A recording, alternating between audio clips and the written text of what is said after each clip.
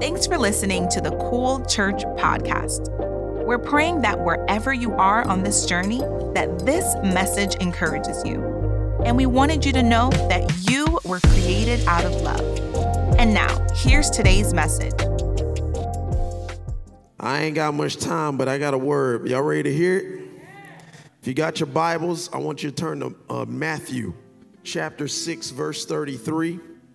And you can also put your finger on Luke chapter 10, verses 1 through 3. They're the verses that this series has been written on, Among the Wolves. Shout out to my beautiful wife. God, girl, you're so adorable. You're amazing. Your little green jacket, looking like my little Lucky Charm.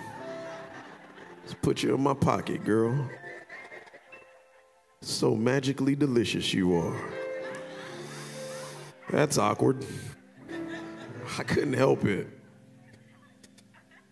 I'm sure I'll pay for that later. Luke chapter 10, verses 1 through 3. Read something like this.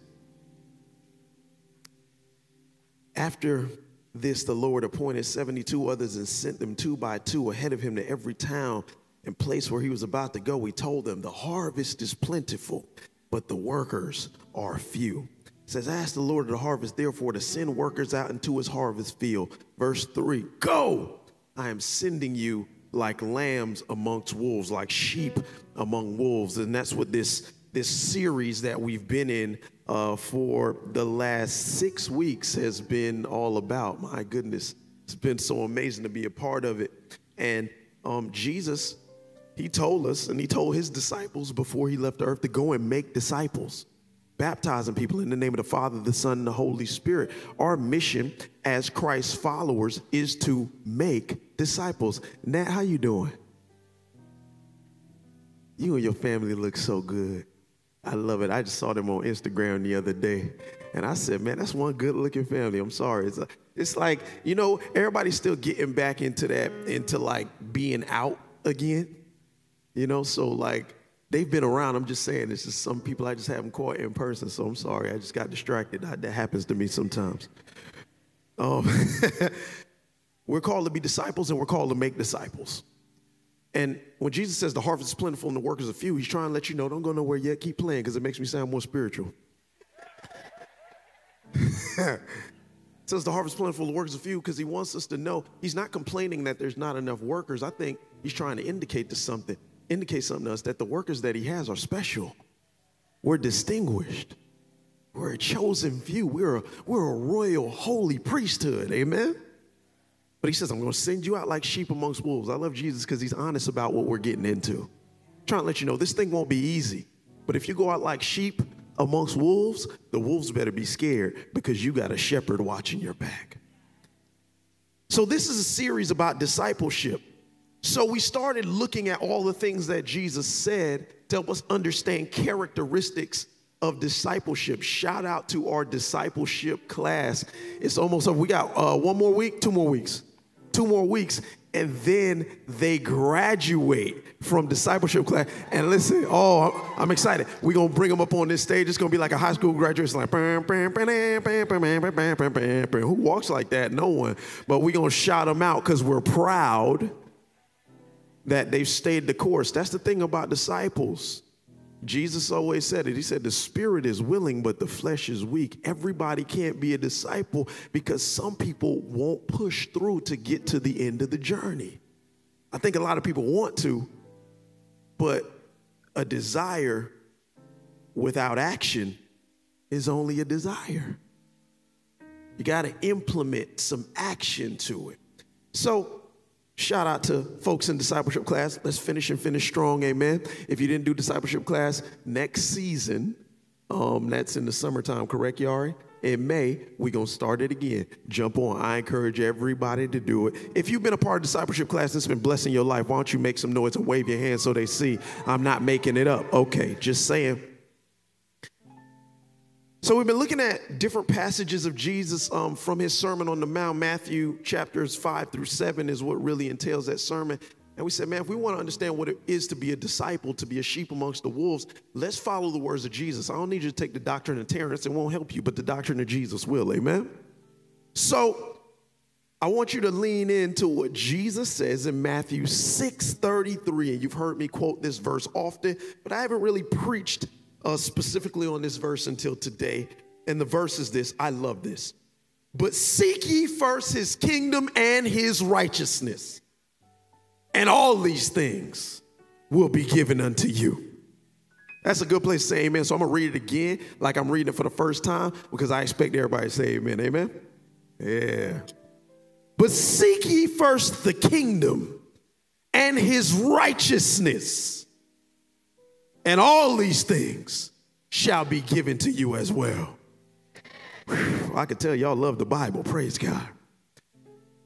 Today, if you're taking notes on this 6 discipleship principle, we're talking about being committed to a kingdom agenda. Come on, Hanai, come on. Give me a heart attack up here, girl. Let's pray. Father God, I thank you. I thank you for this day, for this is the day that you have made, God. Let us rejoice and be glad in it. God, I thank you for each and every person that's here today. You knew before I did.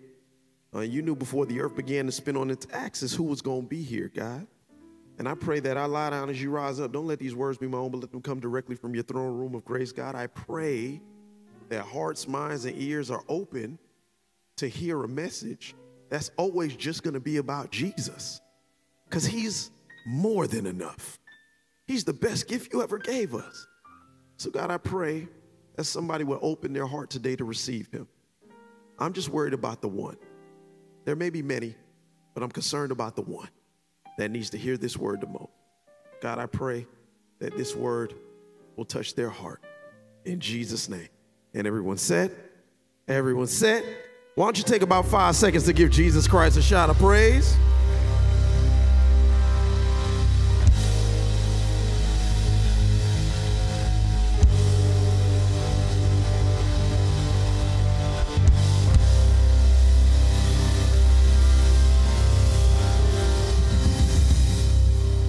Y'all give it up for the band one time. My goodness.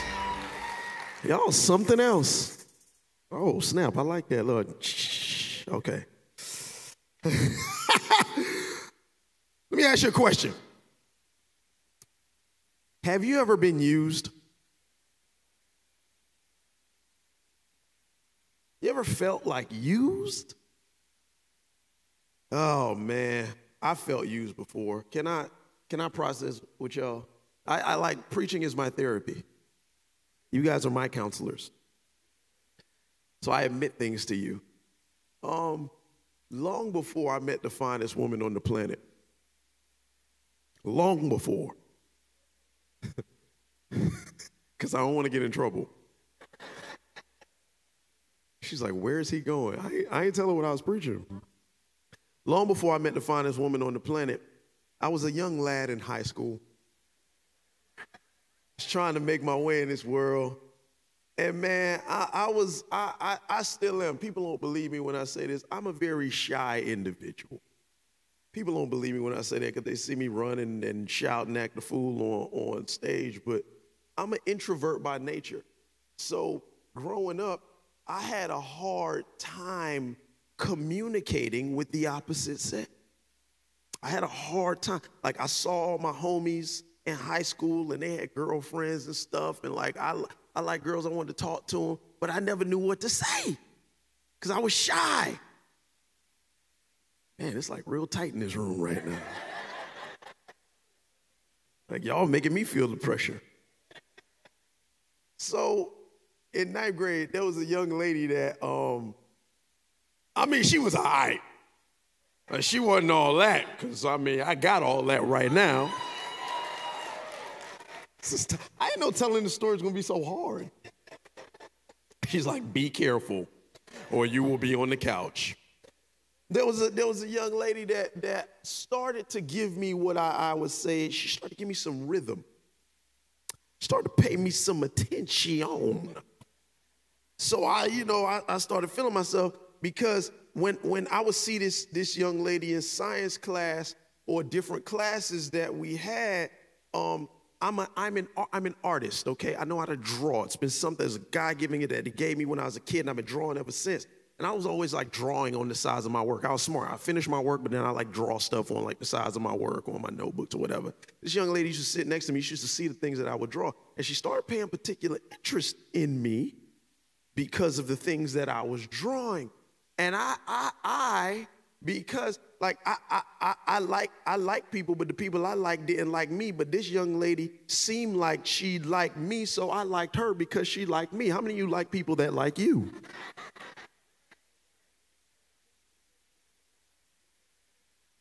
It's tough. So I used to draw like these little drawings every day. I used to be in like the anime and all this. I used to draw these drawings. And she goes, oh my God, that's so cute. Can I have it? So like this became like a thing. I was drawing things and giving it to her, and I was getting all this attention from her and her friends because I was drawing her things. And one day, I came into class, I was happy about the attention I was getting and all this stuff. And one day, man, like she was like, oh, Terrence, can you draw me this? It started to like become a thing. And I was like, I didn't really feel like drawing that day. I was like, nah, girl, I don't really feel like. She's like, please, for me. I was like, girl, nah, I'm not feeling it. Like, I just don't feel like it. She's like, okay. Next day I came to class. She ain't say nothing to me. I was like, hey, I'm drawing. She was like, so? Next day again, finally, she stopped talking to me. And in that moment, I felt like one of the victims of the Tinder swindler. Like, I'm like, yo, this girl stopped talking to me because I stopped giving her the one thing that she wanted from me. I realized she didn't like me. She only liked what I could do for her. I felt so used. Took me a while. I know it's silly, but it took me a while to like somebody else because I put a guard up because I started to realize that some people don't like you for who you are. They only like you for what you do. I ain't gonna lie, my feelings was hurt as a young man. And it taught me a valuable lesson. It taught me such a valuable lesson. Anybody that knows me, I've probably said this to you before, especially if you are working in a servant leader capacity at this church. I've said this to you, and people know what I'm about to say before I even say it. I always tell people, I love you for who you are, not because of what you do. No, because the moment you stop doing it for me, it doesn't change how much I actually love you. If we're family, who you are is more important than what you do. Like, it's given me a tendency in my life, like I have a tendency to give more than I ask for. Like, I have a hard time asking people for stuff because it bothers me. Like, I never want somebody to feel like I'm using them because I know what it feels like to be used. People come in churches and get used all the time. It's happened so many times because what people are asked, people are asking them to do things, but they're not asking out of the right heart. They're asking for personal gain. They're not asking for kingdom expansion. I don't ever want anybody around me or connected to me to feel like I'm using them. Say, what's that to do with Matthew 6:33? I got to tell you, none of us can outgive God. None of us. My wife already, doesn't matter how hard you try, there's nothing you can do to bless God more than he already is. He is blessing. How do you bless blessing? Like, you can't outgive God. And here's the thing. God knows that we want stuff from him, and he knows that we need stuff from him. He just wants to know that you want him more than the things you want from him. So we get to Matthew 6:33, that says, but seek first his kingdom and his righteousness, and all these things will be given to you as well. You have to understand, Matthew 6:33 is a kingdom response that Christ gives his disciples. Why? Because he knows humans have a tendency to worry about things they think they want or need. So he gives them this response because he wants to make sure that we're aware with all of our wants and needs, what's more important than the things that we want or need is who we want or need. He's trying to remind us. You say, and you got to put this verse in context. You can't just say, seek ye first the kingdom of God and his righteousness, and all these things will be added unto you. No. You have to see what comes before it in Matthew 6:31 through 32. So don't worry. Saying, what shall we eat, or what shall we drink, or what shall we wear? For pagans run after all these things that sound familiar, and your heavenly Father knows that you need them. So seek ye first his kingdom and his righteousness, and all these things will be added unto you as well.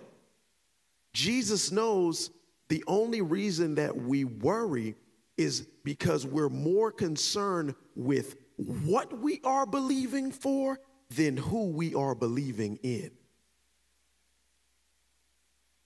Are you more concerned with what you're believing for than who you are believing in? Because this verse comes to set your priorities straight. I preached an entire message on that I'm not going to go back to. Go back to the messages in January. I promise you, it's really awesome. It's called Get Your Priorities Straight.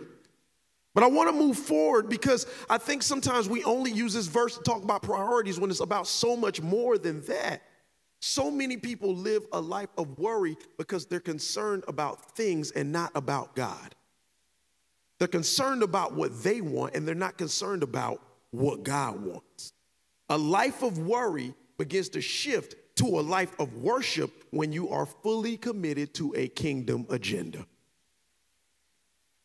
I'll say that again because that'll change the way you think about some things. A life of worry will shift to a life of worship. Thank God for Judith for displaying that for us today, because she got everything in the world to be worried about, yet she finds a way to worship through her worry. Why? Because she doesn't have a Judith agenda. She has a kingdom agenda. Two things you need to know and will be done. The first is, you don't worry when you have a kingdom agenda because you know it's not your kingdom. I'm going to sip some water on that one. You don't worry when you have a kingdom agenda because you know it's not your kingdom. You see, Matthew 6:33, I'll read again, but seek ye first, or seek first, I'll read out of NIV, but seek first his kingdom, underline his, and his righteousness, underline his again, and all these things will be added unto you. But seek first his kingdom and his righteousness. Stop. This verse is not just about the order of what you want. Priority is important, but this verse is also about understanding your position in his kingdom.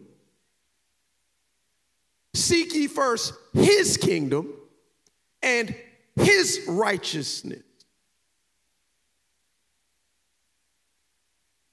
First is the order, but are you trying to build your own kingdom in God's kingdom? Because he's very specific about whose kingdom it is. His kingdom, his righteousness. The verse doesn't say seek the kingdom and righteousness. Doesn't say that.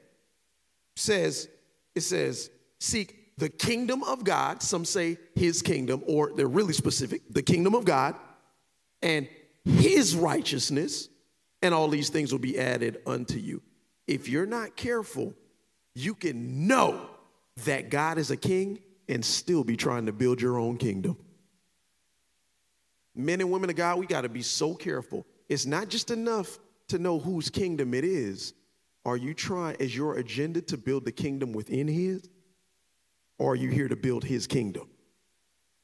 It's not just enough to know whose kingdom it is. You say, why is that true? Because this is not a new thing that God was trying to warn us about. His disciples did it. Jesus' disciples were trying to build their own kingdom in God's kingdom. The ones that were with him every day. Peter, James, John, all those guys, they were trying to build their kingdom in God's kingdom. You say, how do you know that? Look at Luke. Luke 9:46 through 48. It says, look at this is crazy. An argument started among disciples as to which of them would be the greatest. You with Jesus and y'all wondering which one of y'all is the great? An argument started among them. Which one will be the greatest? Jesus, knowing their thought, I love this, he took a little child and had him stand beside him. Then he said, whoever welcomes this little child in my name welcomes me. And whoever welcomes me welcomes the one who sent me. For it is the one who is least among you who is the greatest. This wasn't even the first time that they did this. Like the sons of thunder, James and John, they look at Jesus and they say, hey, which one of us going to sit on your right and which one going to sit on your left? You're with Jesus and you're worried about your position in his kingdom? So you got these guys, they're having an argument. I mean, it's so crazy. Like sometimes I can't just read the Bible. I got to see the Bible, right? So they're just having this all-out argument. I'm the greatest. I'm the greatest. It was like all of them were Muhammad Ali at the same time. I'm the greatest. I'm the greatest. No, I'm the greatest. Who's the greatest? I'm the greatest. No, I did this, so I'm the greatest. I'm the greatest. Just like, shut up. And he does something that's so smooth because Jesus was the master of the illustrated sermon. He stands there. He sees grown men arguing about who is the greatest. And then he looks and sees this little nappy-headed boy named Roscoe. Roscoe, come here. Come here, little big-head boy. Come here. Come here. And Roscoe like this. Jesus, you got snot coming out. No, Jesus, what you want? Roscoe, get your big head self over here. Okay, Jesus. He come over there, he got a Cheeto hanging out of his mouth, eating some hot Cheetos. That's what little kids did back then. Jesus. Roscoe, come here. Shut up. Don't say nothing, Roscoe. I'm trying to make you look good. Don't say nothing. Had little Roscoe stand next to him, and he says, if you want to be the greatest, you got to be like him. Jesus, you crazy. We got to be like, he got a Cheeto sticking out his nose. We got to be like him. Him.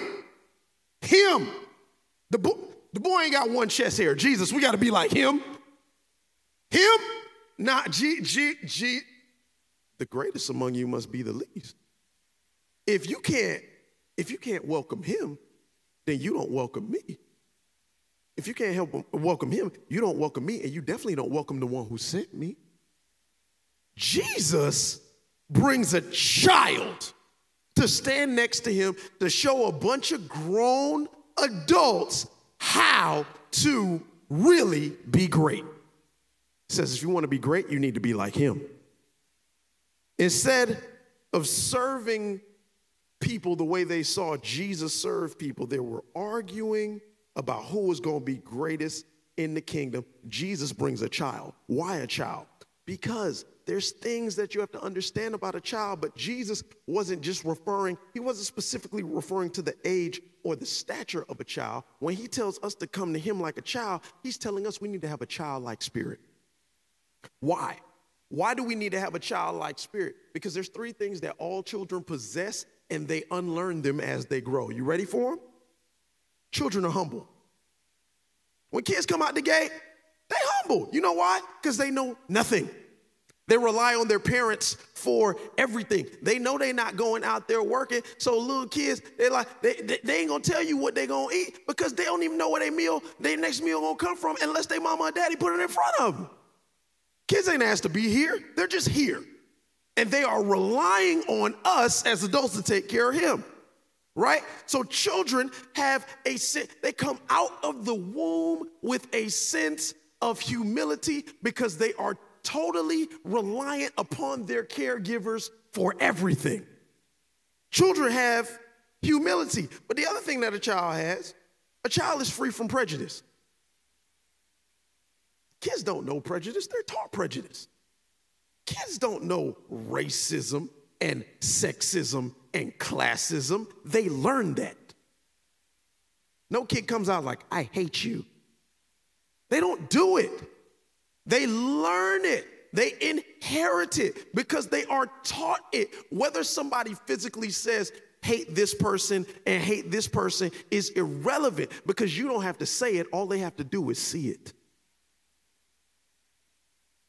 How do you look upon the disenfranchised? Oh, don't associate with them. They're smelly. Don't talk to them. Your kids see that. They see that. Kids don't know prejudice. They learn prejudice. And Jesus says, hey, come to him like a child. I need you humble. I need you to know that you are nothing without me because Father God is the parent. You are nothing without me. 2, I don't need you to be prejudiced. I don't need you to push anybody away from me. I need you to openly welcome anybody that wants to come to me. But the other thing about kids that adults so often forget because we get old and we get stuck in our ways is that children are teachable. They're sponges. I heard a mentor of mine, he always says this. He says, more is caught than taught. Kids will learn from you whether you're teaching them or not. Because they're absorbing not just the things you say, they are absorbing the things that you do. They are learning at all times. And because of neuroplasticity, their brains are forever expanding. So are yours.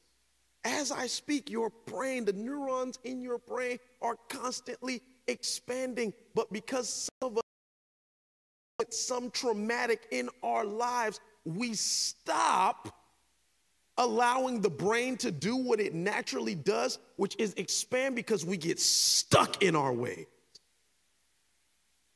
Jesus says, come to me like a child. They're humble. They're not prejudiced, and they're teachable. What is Jesus trying to let us understand by positioning this child next to him? Jesus doesn't want anybody positioned next to him that doesn't come like a child. Why? Because position was never measured by stature. Position in God's kingdom is measured by service. It's not measured by stature, it's measured by service. You say, well, what does that truly mean? Why service? Listen, I'm only using the words of Jesus to tell you what was already there. I'm trying to reveal something to you in Scripture. He says, come to me like a child. And then the child comes. And he says, whoever welcomes. You know why he says that word? That word welcomes. If you've ever seen the Greek translation or the Greek pronunciation of that word, welcomes, it breaks down to a word called deshe'ahi. Deshe'amhi. All right? It's hard for me to say because I'm from Carroll City. Deshe'amhi. Okay. And it means, listen to what it means. To receive into one's family in order to bring up and educate. I want you to welcome him. I want you to receive him in the family in order to bring up and educate. Why do you think we preach so much about servant leadership here? Why? Because this is a family of service to God, and it is my specific job as the pastor to serve everyone as family and educate them to bring them up so that they are closer to God. I'm here to serve the family, to welcome the family, to get you closer to God. This is my desire as a pastor. You're not here because I want to push you further away from God. My job is to educate you through this word, to welcome you, to bring you on the journey so that I microphone off. Chile's like, T, you bugging, man. You bugging. I'm here to serve you in order to push you up and get you up closer to God. Service, by welcoming others in service, what you are doing is getting them closer to God. As I serve my wife, she serves God. As I serve my daughter, she serves God. As I serve my father, my mother, my brother, my sister, they serve God. As I serve the community, they serve God. As I serve the disenfranchised, they serve God. As I serve people with addictions, they serve God. As I serve sick people, they serve God. As I serve imprisoned people, they serve God. As I serve depressed people, they serve God. As I serve confused people, they serve God. As I serve prideful people, they serve God. As I serve the church, by being welcoming to them, I'm helping them get into a position that is next to Jesus. Because here's the truth. I don't need you to serve me as the pastor. I serve you, and as I serve you, you serve God. Because this church is not my kingdom. Servant leadership doesn't look like a triangle as to where me and Joanne are on the top.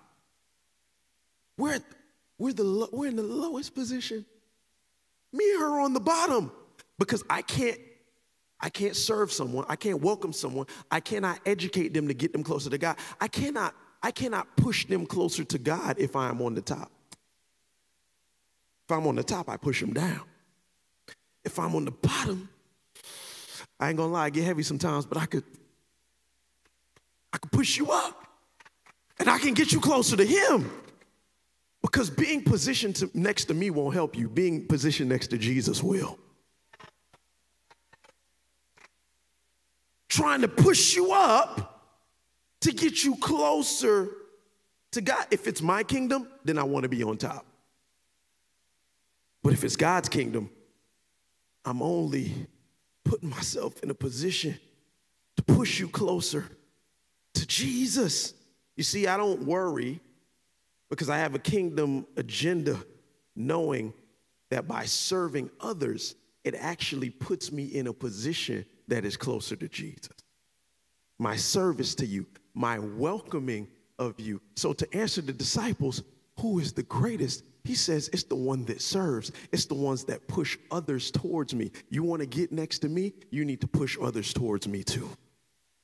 If you are lobbying for a position by being next to Jesus, by pushing others out the way to get next to Him, you're actually pushing yourself farther away from Him.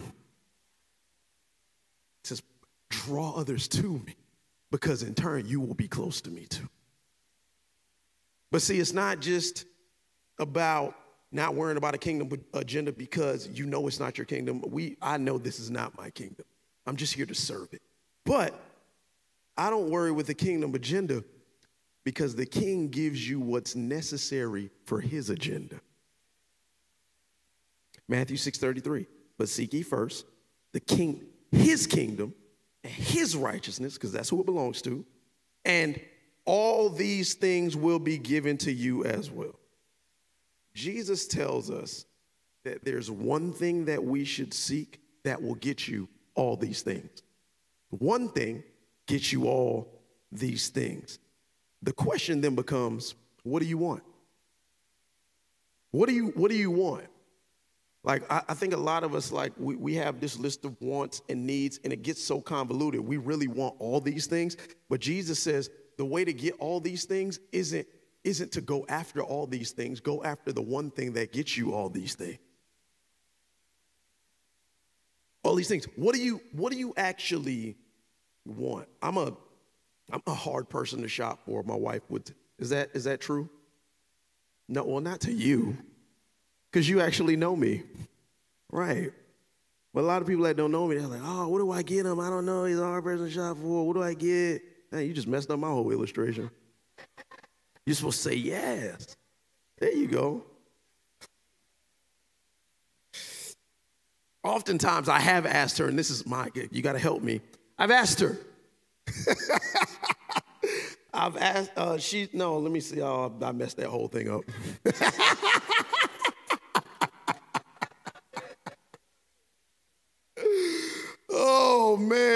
she asks me what I want, and oftentimes, I say this, I'm like, I'm good. I don't want nothing.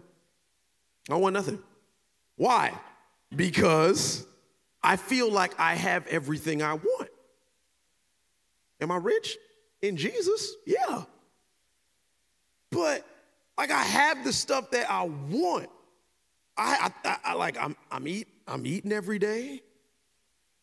And some of y'all could see that I'm eating good.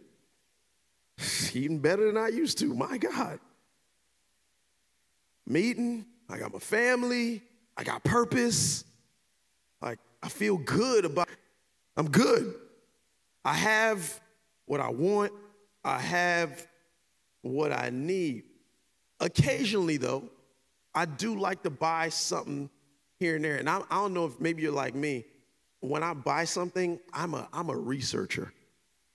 I got to look for 5 different versions of it. I got to know everything that it does. I have to know the pros and cons. I have to read 30 reviews about it. Like, I'm not just a one-click guy on Amazon. I'm like, nope, too many bad reviews, not for me. Like, I got to make sure it's the right thing before I get it. And because of this, I've developed, this will help somebody in their life when you're trying to decide between your wants and needs. I've developed 4 questions. I did it subconsciously, but then I realized I keep asking myself the same question, so I figured I would share it with you. There's 4 questions you should ask yourself whenever you want or you need something. Because the first question I asked you is, what do you want? A lot of you don't know what you want or why you want what you want. Sometimes you don't even know what you need, and I say that because you're not asking yourself the right questions. So by asking yourself these questions, this is going to help you steward whatever you have well. Because my wife talked about stewardship last week. It's not just about having it, it's about taking care of it. 4 questions. You should write these down. If you got the app, they should be in your notes. First question I always ask myself is, why do I want it? If I want something, why? Like, if you can't answer that basic question, you probably don't need it. Why do I want this? And listen, I'm not trying to act holier than thou. There's a bunch of unnecessary things in my life I have. I probably have 1 million pairs of shoes. That's very unnecessary. But usually, the things that really matter, I ask myself, why do I want it? 2, do I really need it? Do I really need it? Sometimes we're just buying things to buy things, but then we don't have money for the things we actually need. Do I really need it? 3, what is required for me to get it and keep it? That's a major question. People want new cars. Okay, that's cool. There's nothing wrong with that. Can you afford the maintenance on the specific car that you are getting? If you can't afford to fix it if it breaks, you don't need to have it. You can find another version. And the church said,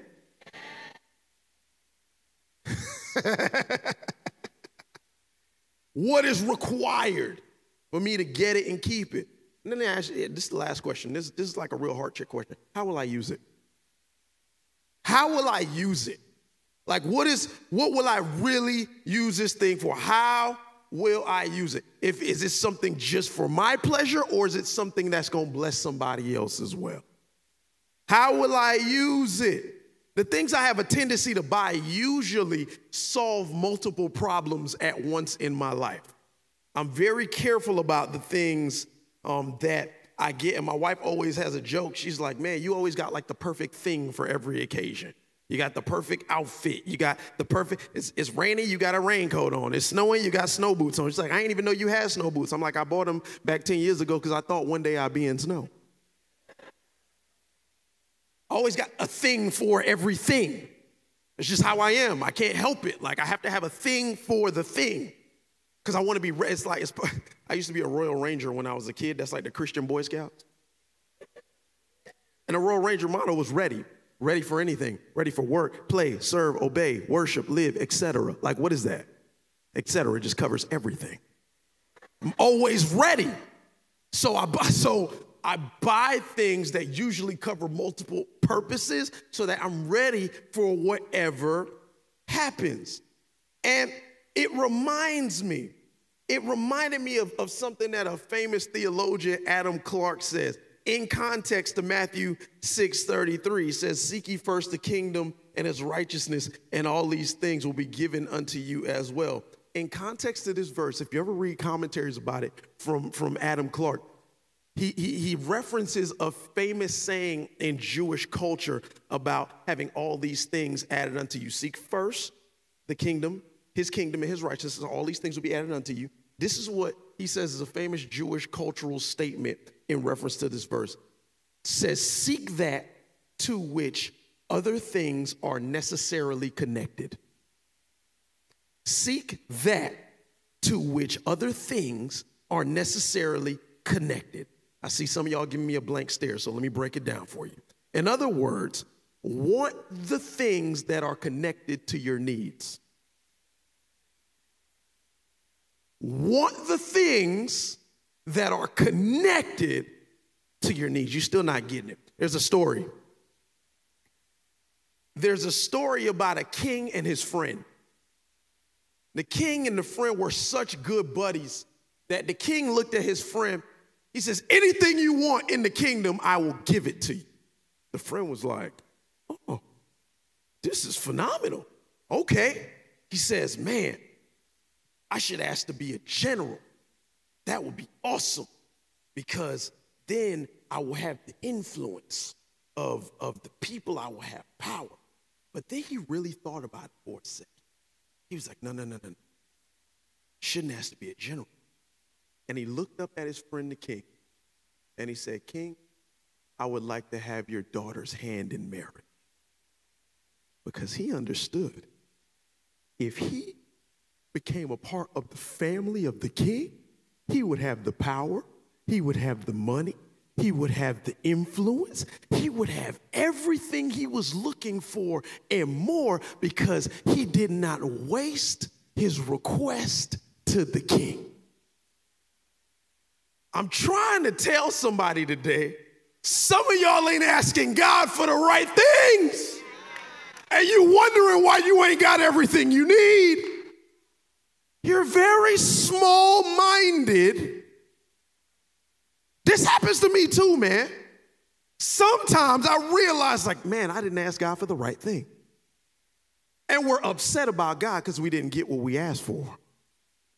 God didn't answer my prayer. Are you asking for the right thing? Are you asking for something that all the necessary things that you need are tied to?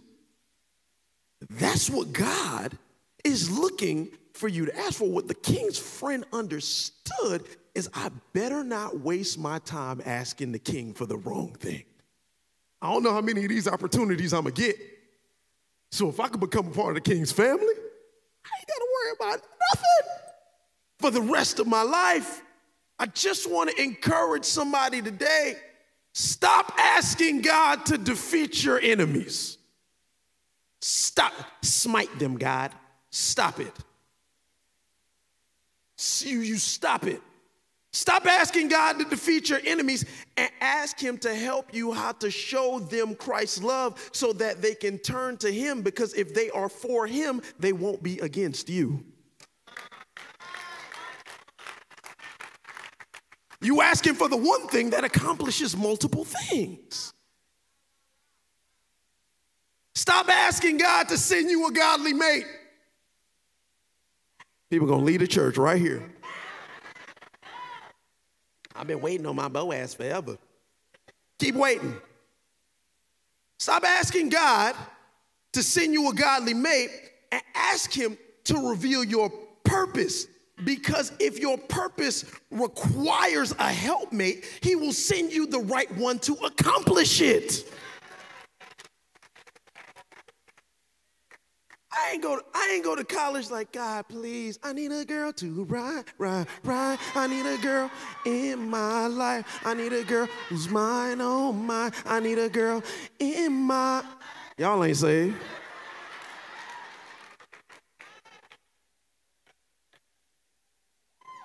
I ain't go to college looking for a girl.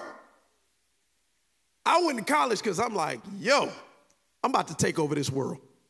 I need my education. Because I went to college saying, God, show me my purpose. Show me what I'm supposed to do with the rest of my life. You know what he showed me? Joanne. I wasn't looking for her.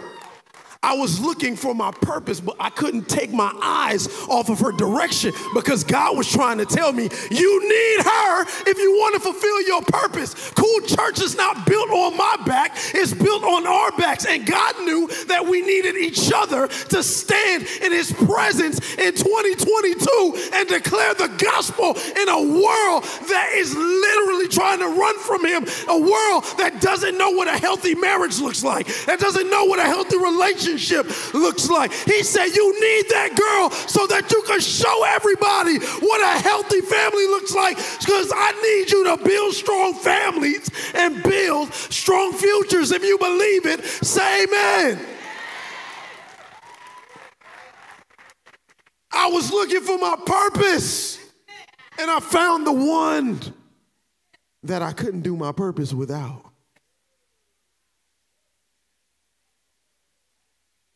Send me a mate, Jesus. No. Ask him to send you a purpose. Your mate is attached.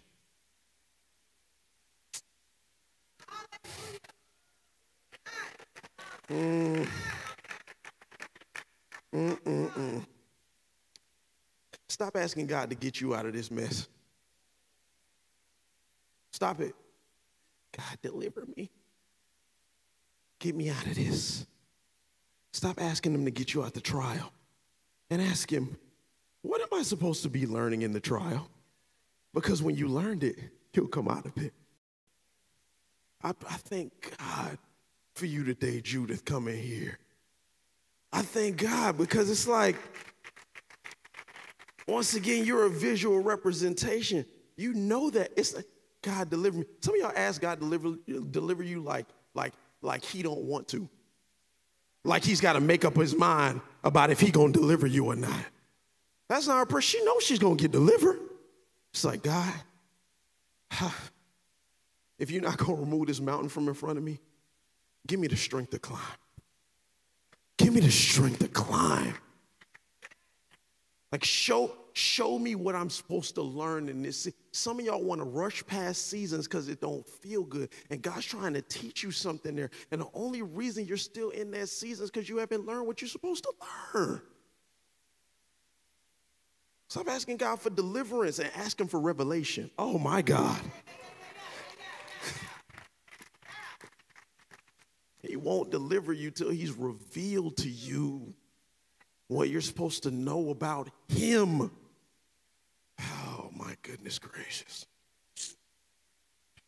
Some of us are asking God for the wrong things and upset with him for our current circumstance, when the circumstance was designed to take the focus and the attention off of you and put it back onto him.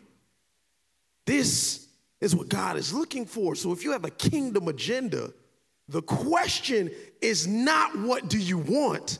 The question becomes, what does God want with you? That's a difference. That's a paradigm shift. When you have a kingdom agenda, it's not, God, I want all these things. No, it's not about what you want. It's about what God wants to do with you. And honestly, no one in the Bible understood it better than King Solomon.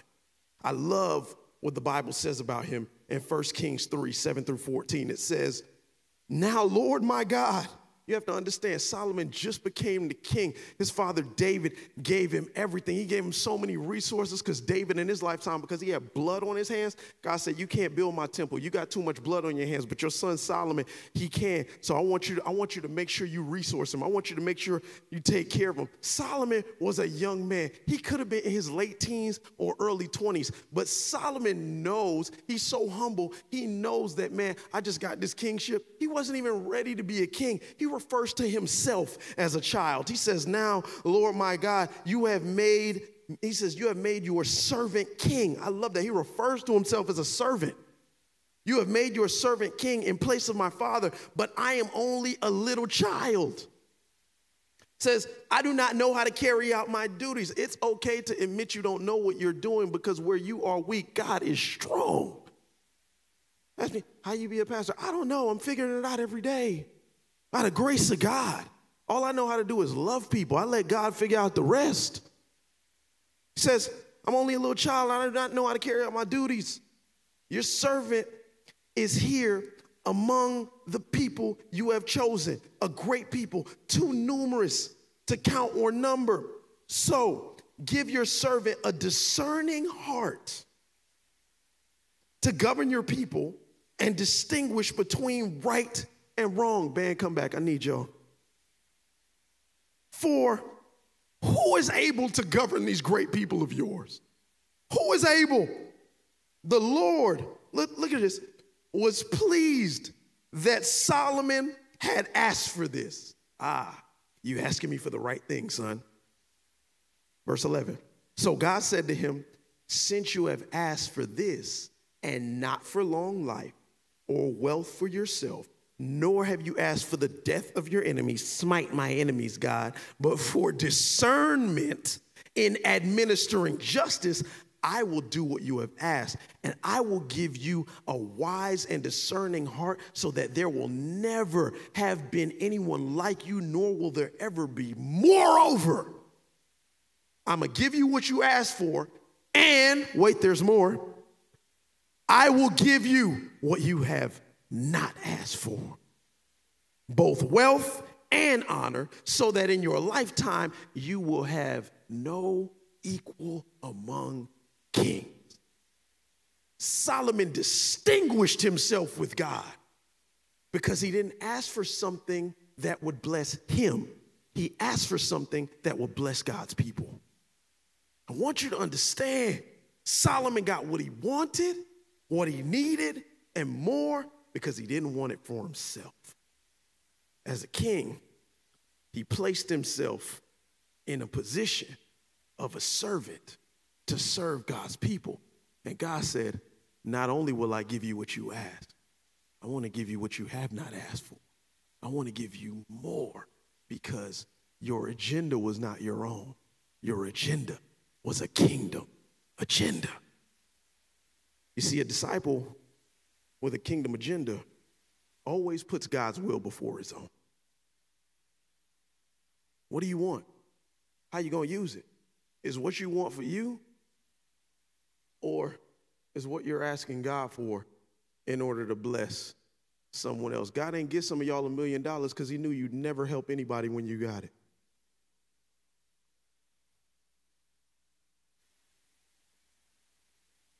Is it for you or is it for somebody? Like I said, come on, man, I need some spirit. Holy Spirit, lead me where my trust. You don't want me to sing, so you better start playing. Spirit, lead me where my trust is without borders. Let me walk upon the water wherever you would.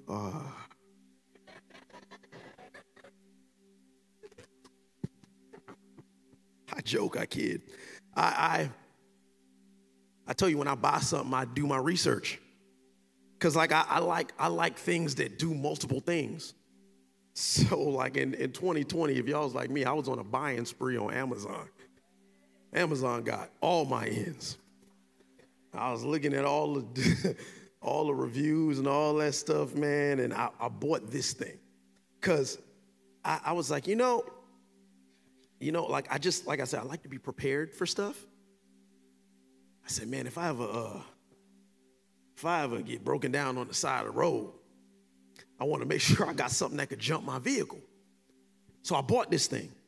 But this thing is awesome because it's not just a battery. Like I got a big old truck, so with my truck, usually I have to find another truck or I have to have something big enough to be able to jump it. So when I saw the reviews on this, I was like, there's no way this is going to work. Like this little thing could jump my whole vehicle.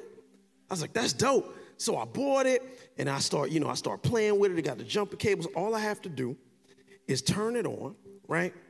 And then, I stick that, the light came on. It's ready to go. I can literally take this, I connect my terminals to it, and I don't even got to do nothing. I just turn my car on, comes on. Like nothing. I'm like, yo, this is epic. Like, I don't need a bunch of like long, crazy jumper cables and all that. I was like, yeah, this is fire. This is phenomenal. But wait, there's more. Like, maybe if I get stuck on the side of the road and it's dark at night, it's a flashlight. I was like, that's dope. And then, oh, look, see, that's some distress, SOS. Yeah, oh, that's SOS. It's slower, SOS. Okay.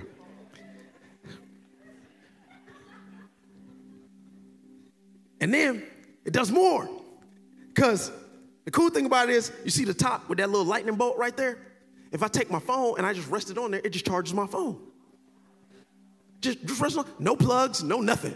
I forgot my iPhone charger. Don't need one. Just rest it on top. Charge my phone. And because I ain't selfish, if somebody else need to charge, look at this. Bam. Bam. Look at this. I can charge 4 people at one time off this one thing. This thing is phenomenal. I love it. I was like, man, this thing got to be it's like too good to be true. I read all the reviews. Everybody's like, this is the greatest thing I have in my entire life. I bought one. I got so happy I bought one for me and bought one for my wife because she let me tell you something. She's something else. Her car does exactly what it's designed to do. She just does not do the things that her car needs in order for it to function properly. Sometimes, like put in gas. Okay, that's a whole nother message. So I bought her one, and I was like, yo, just in case she gets stuck, she ain't got to wait for me. She can do this. She just plug this up, let's go. Now, some of y'all like, Pastor, you probably need a new car if you keep using this. I know some of y'all petty. I know what y'all was thinking. Lord, bless my pastor with a vehicle. He loves the Lord, but he shouldn't be walking everywhere like Jesus. I got this thing because it could charge my car fast, and I use it a bunch. Fine. Thank you, Jesus. I haven't used this one time on my vehicle. You know where I use it? For everybody else. I see somebody at the side of the road. They probably waiting for AAA. I got something that can help with that. I have people outside this church right here. Serving leaders working their butts off. They get in their car to go home. I need a charge. Like, I'll be excited about it. It's like, I got something. Like, I can't wait to pull it out every time I get the opportunity.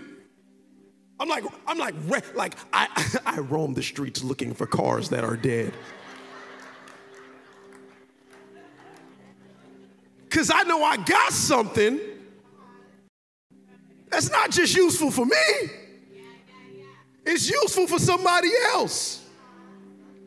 People get way more use out of this battery than I do.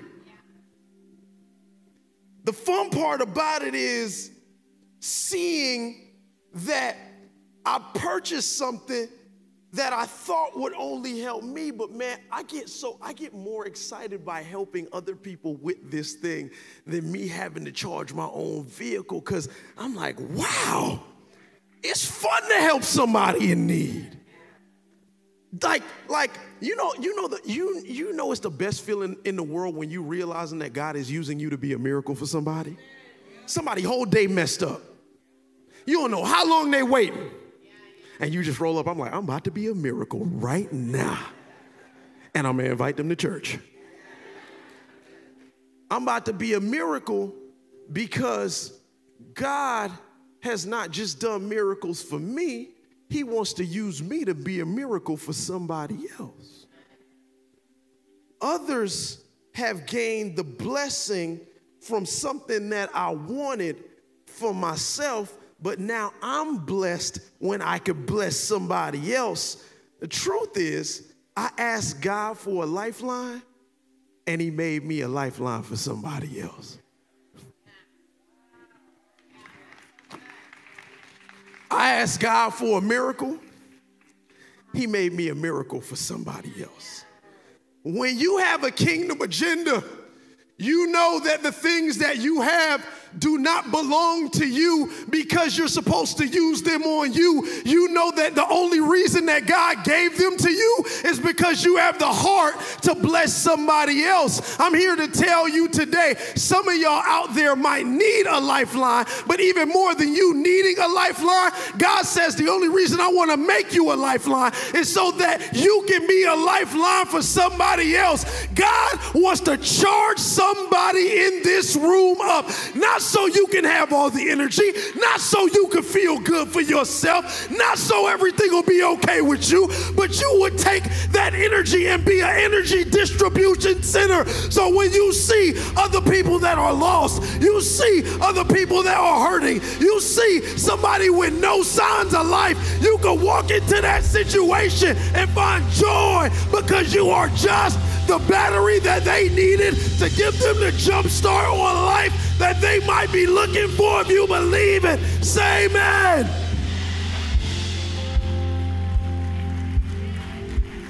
When you have a kingdom agenda, nothing you have is your own.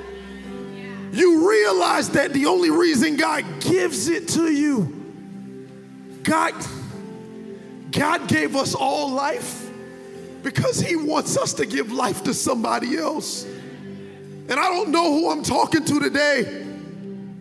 I don't know who needs this, but some of us are literally sitting on things. We're holding on to things that were meant to give life to someone else. God gave you life. You gonna sit on all this life he put in you? You're gonna see somebody stranded, knowing you got the power to help them, and you're not gonna do nothing? But that might not be the case with everybody. Some people saying, I can't give anybody a charge because I need a charge myself. I can't help anybody because I first need help myself. I want to send somebody a lifeline, Pastor, but I need one myself. You cannot be for someone else what you are not yourself. And when you have a kingdom agenda, you know that everything God gives you, it may bless you, but it's always meant to bless somebody else. If you're in this room today with every head bowed, every eye closed, my call is simple, my call is clear. I want to pray for somebody that needs a lifeline. I want to pray for somebody that needs a charge. Because you say the only thing holding me back from doing what I'm supposed to do is I need help myself, Pastor. I can't give Jesus because I don't have him. I heard about him before, but I haven't really made that commitment, Pastor. Or maybe you never heard about it before, but I come to you today with a kingdom agenda. God wants to give you life so that you can give life to somebody else. There's so many people in this world that are depending on you to have life for yourself because they can't find life without you. You need Jesus so that other people can find Jesus. There was once a time where I was on the side of the road, dead, forgotten about, lost, and somebody loved me enough to stop and preach a message about Jesus. And once they charged me up, I've been spending the rest of my life trying to charge somebody else. I don't know who this is for, but you're stranded. You're lost. You have no power. You have no energy. I've come as a messenger from the Most High God to give you the jump start that you need. If you say, I need to get jump started by Jesus today, what does that mean? You want Jesus Christ as your Lord and Savior. Maybe you've never said it. Maybe you said it before, but you want to mean it this time for real. I need Jesus to jumpstart my life. If you're here online, don't look at nobody. This ain't a decision somebody else can make for you. Because you got a decision to make. You gonna stay stranded or you gonna take the charge? Some people, I'll be honest with you, I've pulled up on them and they're like, no thank you. Wow. So you rather sit in your situation than take the charge that you need to get going? I'm trying to convict somebody's heart right now, because I know when I ask what I'm going to ask, some people, they're going to sit there. They ain't going to raise their hand. It's like you sitting dead on the side of the road when somebody's offered you a helping hand. If you want Jesus Christ as your Lord and Savior, if you need a charge of Jesus today on the count of 3 without anybody looking around or worried about what the person next to him is doing, I want you to raise your hand. 1, 2, 3. Hold it up. High enough and long enough for me to see it. Don't be embarrassed by it. I see you and you and you and you and you and you and you and you and you and you and you. If I said you, I want you to understand that you are not alone. Keep them hands up. If your hands up, stand up. If your hands up, stand up. Don't stay dead on the side of the road. Don't stay dead on the side of the road. Hey, come get a charge from Jesus. Come to this altar right now. Come on. I promise you, I got you. Everybody standing. Come on. In the name of Jesus, this is a house of miracles. We bring everything to the feet of Jesus. Everything in the name of Jesus. This is a house of miracles. Come alive, come alive, come alive.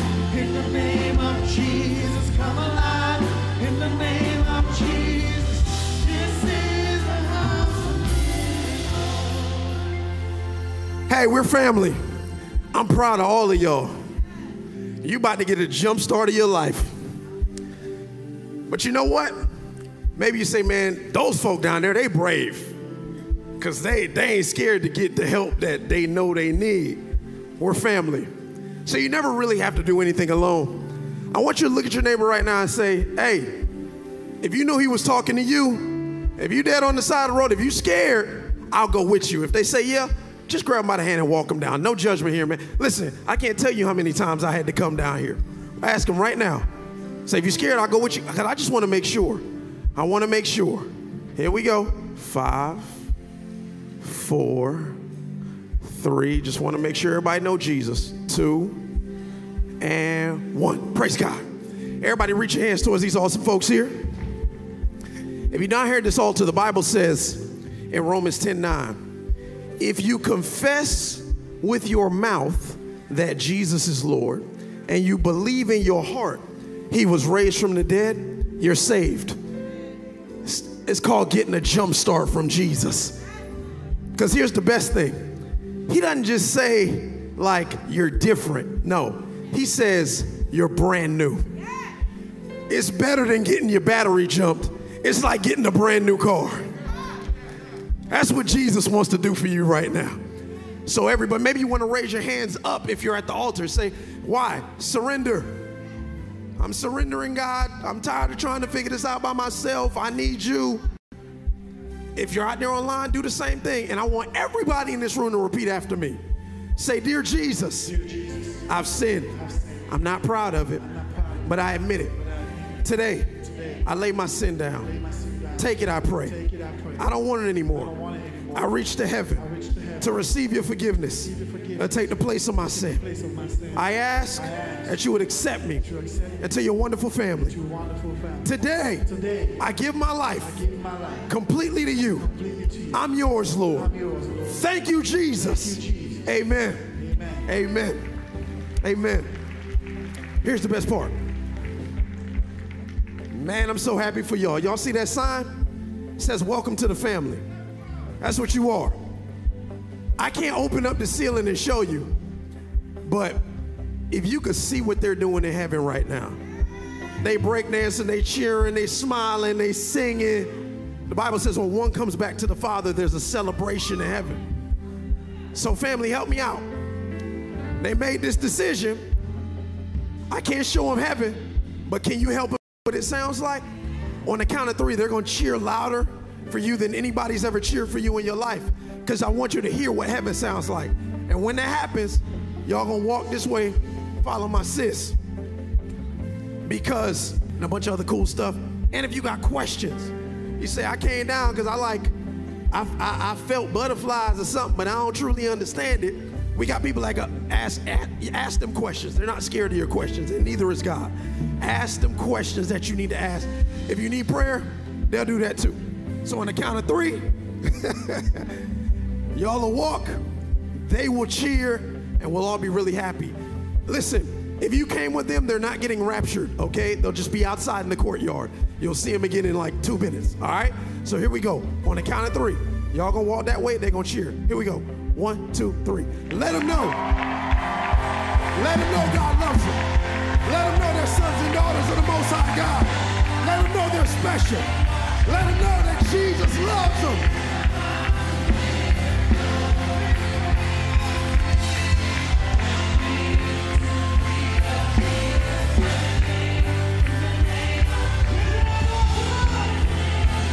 Worship. Worship. Worship. Reciprocate what heaven is doing right now.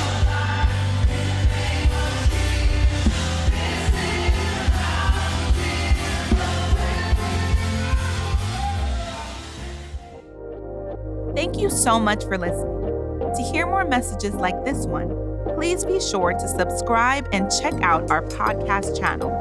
And if you like what you heard, please consider sharing with your friends because it helps so much. Don't forget to connect with us at our website, thecoolchurch.com. And be sure to follow us on Instagram and Facebook at We Are Cool Church. And always remember that you were created out of love.